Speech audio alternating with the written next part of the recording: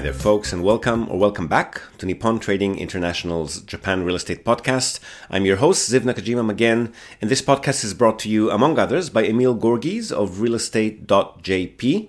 He's a Tokyo real estate agent who specializes in serving international or mixed nationality families who are looking for the perfect family home. So Emil's an Australian. He's been living here in Japan for over 2 decades now, and for about half of that time, he's been buying, selling, and managing real estate properties in Tokyo on behalf of his own family and a great many happy clients. And he also acts as a mortgage broker on behalf of his clients. So he's got dedicated loan officers in many of the Japanese mega banks. And if you're a regular listener of the podcast, you probably already know him from our JREP, the Japan Real Estate Experts Panel sessions, which means that you're already aware of the fact that the man is an absolute fountain of wisdom on all things related to real estate in Japan, and in particular to family homes, the greater Tokyo metropolitan area, and mortgages. And most importantly, he's incredibly generous with his time and advice, which he's more than happy to provide at no cost or commitment to anyone asking. So if you've been thinking about buying your home in Tokyo, but you've been sitting on the fence for a while, or you just want to have a chat in English with a real expert, drop him a line on sales@realestate.jp. Hit him up today and start exploring your options. All right. So as you can probably tell by the fact that we're publishing again, and we've got the intro and everything, my sweet, beloved PC is finally back, which means I can edit and publish videos and podcast episodes again. Yay! But right before we get into today's episode, quick reminder, our very first Japan Real Estate Summit is coming up in about a week and a half as of the time of this recording. That's next Saturday, February 4th, 2023 in Tokyo. And again, we will not be selling tickets on the day or at the doors. So if the last 20 or so in-person tickets that we still have mean you're waiting for the last minute, I would strongly advise against it. We now also have streaming tickets available. So if you can't make it in person, those are 2,000 yen, and they let you in on the action live during the entire day, as well as allow you to send in your questions for the Q&A panel and have them discussed and answered by our JREP members.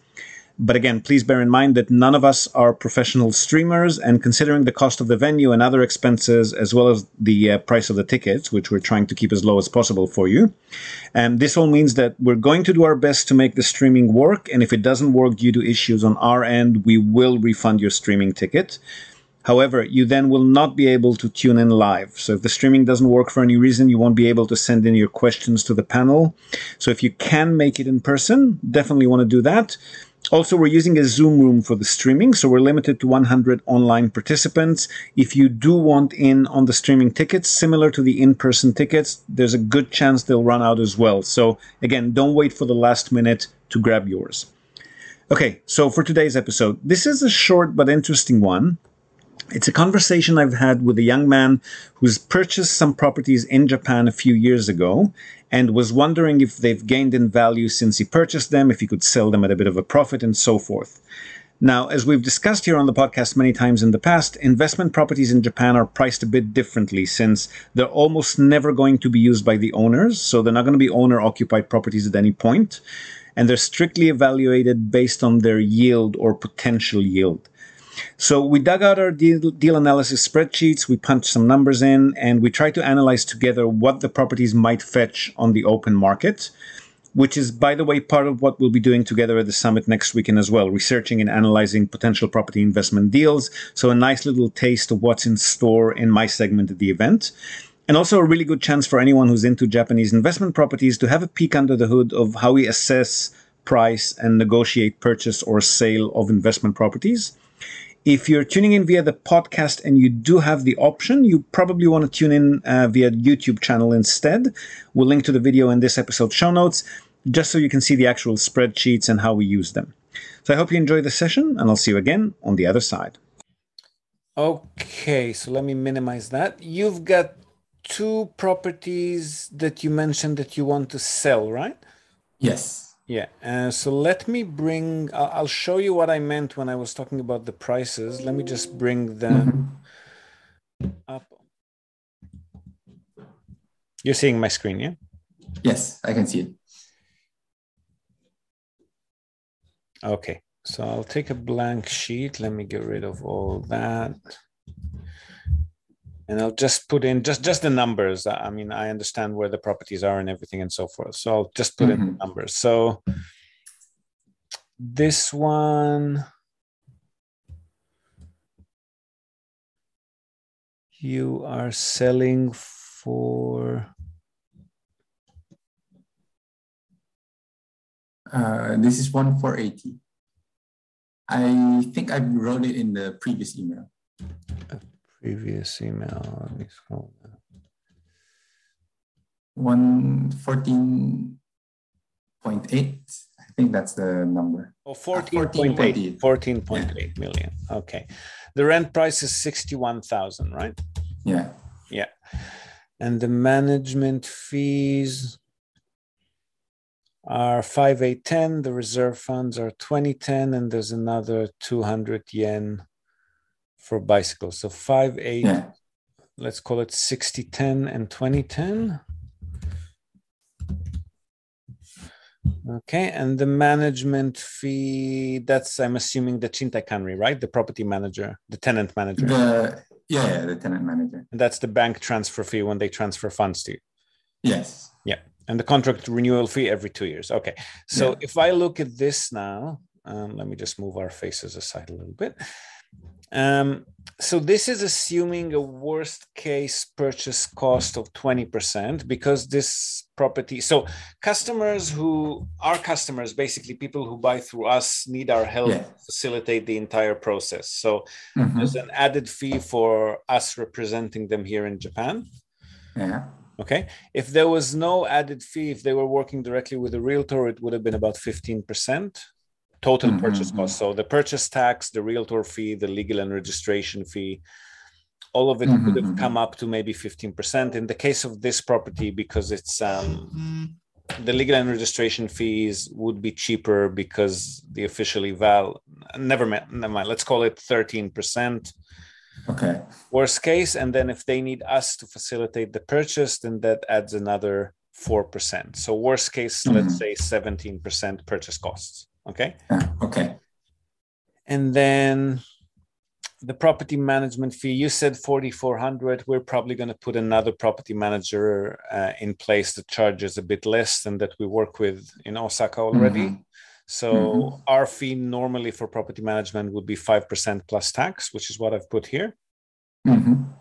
And then if the customer, and again, most of our customers don't reside in Japan. So if the customer needs us to also manage the property manager and deal with the building management company and do everything on their behalf, they'll also need to pay us this amount every month. Okay. So when I take all of this into account, the annual return that customers will be getting is about 3.1%. Yeah, it's very small. I could get a central studio in Shibuya to rent for that, to rent for this kind of yield, right? This is Osaka. It's a good location, but I mean, it's not a brand new property or anything. I mean, our customers wouldn't go anywhere for less than 5% because they can get these kinds of deals by themselves at home, right? And even if I remove us, even if they work directly with a realtor, so let's change that to 13% and remove the proxy fee, it's still just under 3.5%. Right? We interrupt this broadcast to tell you about Tokyo Family Stays. They're a short-term rentals company in Tokyo, and they offer a home away from home experience, which is just perfect for remote working, quarantining, if that's still a thing, or if you just need somewhere quiet to get away from the world. They offer a variety of options for families, corporate relocations, or even if you're simply transitioning between homes in Tokyo. The properties are super comfortable, tastefully furnished, fully equipped with all amenities, and they accommodate up to 10 people. So really the only thing you'll need to bring with you is your toothbrush and maybe a change of clothes. They come with fast, unlimited wireless internet, dedicated workspaces, and fully equipped kitchens, and they're just a delight to stay in. Fantastic alternative to Japanese business hotels, which if you've ever stayed in one, you probably know they're tiny, they're noisy, fine for a night or two if you're on your own, but longer term or with a family, you'll probably feel you're in a jail cell very quickly in a Japanese business hotel. So if you want to give yourself a sense of space and freedom by renting a real home, with comfortable Western beds, including all the necessities like baby bedding, children's toys, high chairs, etc., you definitely want to reach out to Tokyo Family Stays. They've been at it for over a decade. They're a fully licensed Minpaku or short-term stay operator. And as a special bonus for our viewers and listeners, they're also throwing in a breakfast basket upon arrival for anyone who books and mentions the Japan Real Estate Podcast or NTI. And not only for guests, if you're a property owner, you've got an investment property that you want to tweak for higher profit, or a holiday home that you want to rent out when you're not using it via short-term stays, drop them a line today, see how they can help you maximize your property's income. And again, as a special bonus to our viewers and listeners, they're also offering a free audit of your existing short-term stay listings without any obligation whatsoever. So feel free to reach out to them at tokyofamilystays.com. Well worth a visit. And again, if you're in the market for a family home in or around the Tokyo metropolitan area, Emil's your man. Don't be shy to reach out to him as well at sales@realestate.jp. And now, back to the podcast. Right. So I don't know any of my customers who will go for anything like that. I can put you in touch with local Japanese realtors who might be able, I don't think they'll be able to find anything this price, but maybe at least a little bit lower. Mm-hmm.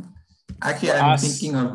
I'll just show you that just before you go ahead. I'll just show you what it looks like for our customers when it becomes interesting. So if I reduce this price for, let's say, 12 million. Oops, sorry, missed a zero. That's under 4%. I doubt they would be interested if it's anywhere over 10 million. Yeah, so around 10 million yen, it starts creeping towards 5%, which is where they'd be interested. But again, a local realtor might be able to sell it for you. Local Japanese are not too concerned about exchange rates, and they don't have really other markets. Usually they don't have other markets that they can compare things to. So they might be happy with lower yield. But our customers know. And then I'll look at the other property just quickly. So this is 6.8 million. And the return is 47. So 6.8. Oh, that was when I bought it. I'm planning to sell it at 7 million. Oh, sorry. So 7 million. And the rent is 47, yeah? Yeah. And that is the management fee 7,420 and 6,3. And 6,3, yeah. 7,420. 6,3.